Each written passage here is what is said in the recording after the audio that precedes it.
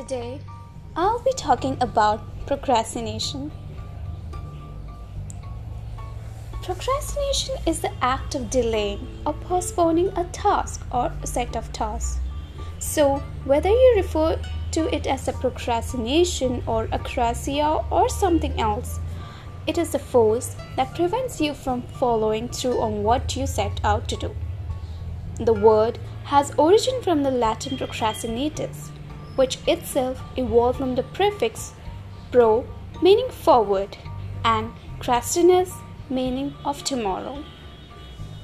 Many psychologists have termed the procrastination as a negative or a bad thing, or even have termed it as a mental illness, as a diagnosis for a mental illness.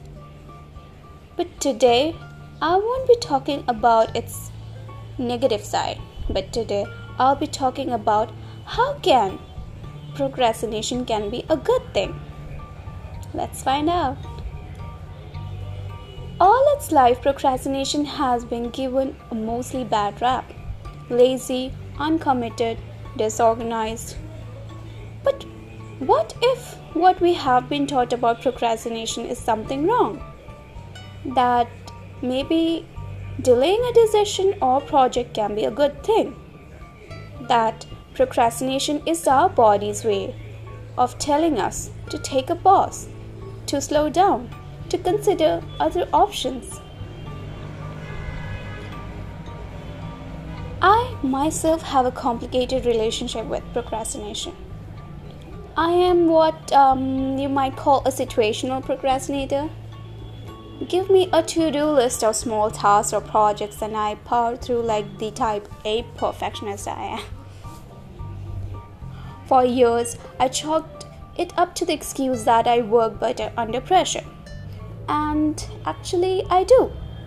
But the more I embrace my inner procrastinator, I more notice a few things about her that are actually good and useful and productive. So let's find out what are they. Procrastination breeds focus. As a recovering multitasker, nothing forces my attention like being behind on deadline. Given too much time, I'll overthink, over-research, over-Google to the point of paralyzation. Leaving big tasks to the last minute forces me to focus all my attention and to truly be in the flow with the work. Secondly, procrastination builds efficiency. Nothing cuts through the clutter of a project like being short on time. Overcomplicated, nice-to-haves are off the table. For me, I have found that doing the unconscious mind work on a project long before I sit down to do the actual work makes me more effective with my time. Things like planning an article to write before I actually sit down to write ensures the time I do spend writing is productive. Putting off to tomorrow what could be done today can help avoid unnecessary work. Procrastination brings clarity to decision making. In some instances, delaying a decision can work to your advantage. Giving yourself time to consider many options, checking in with your gut or trusted advisors, and really getting comfortable with the decision is a great thing. I often found when I'm delaying a decision or a project, it's because I'm not truly aligned on the purpose or outcome I'm seeking. Building in a little breathing room helps bring clarity and confidence to the decision when it's made. Lastly, procrastinators can't be a perfectionist. Perfectionism is the enemy of progress.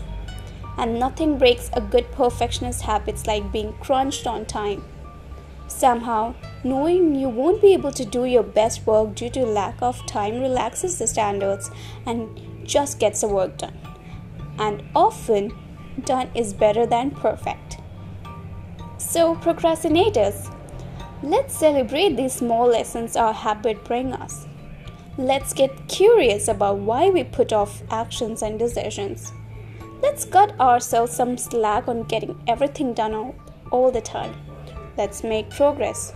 Let's move forward. Let's celebrate getting things done, sometimes even on time. Thank you.